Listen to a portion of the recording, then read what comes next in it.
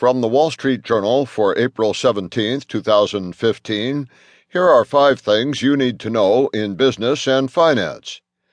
Fast-track Pacific trade bill spurs Democratic discord.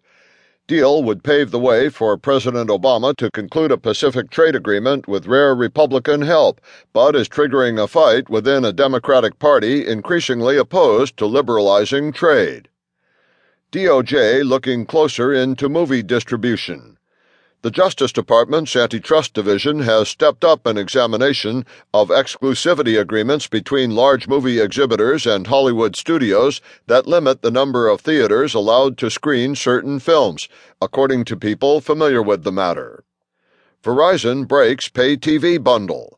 Verizon Communications said its Fios service will offer new TV packages aimed at giving customers flexibility to purchase only certain groups of channels they want to watch. Fed is expected to shift on munis. In a change of heart, the Federal Reserve will allow big U.S. banks to use some municipal bonds to meet new rules. And businesses seek guidance on new Labor Board rule. Businesses prepare for new Labor Board rule that could spur union organizing.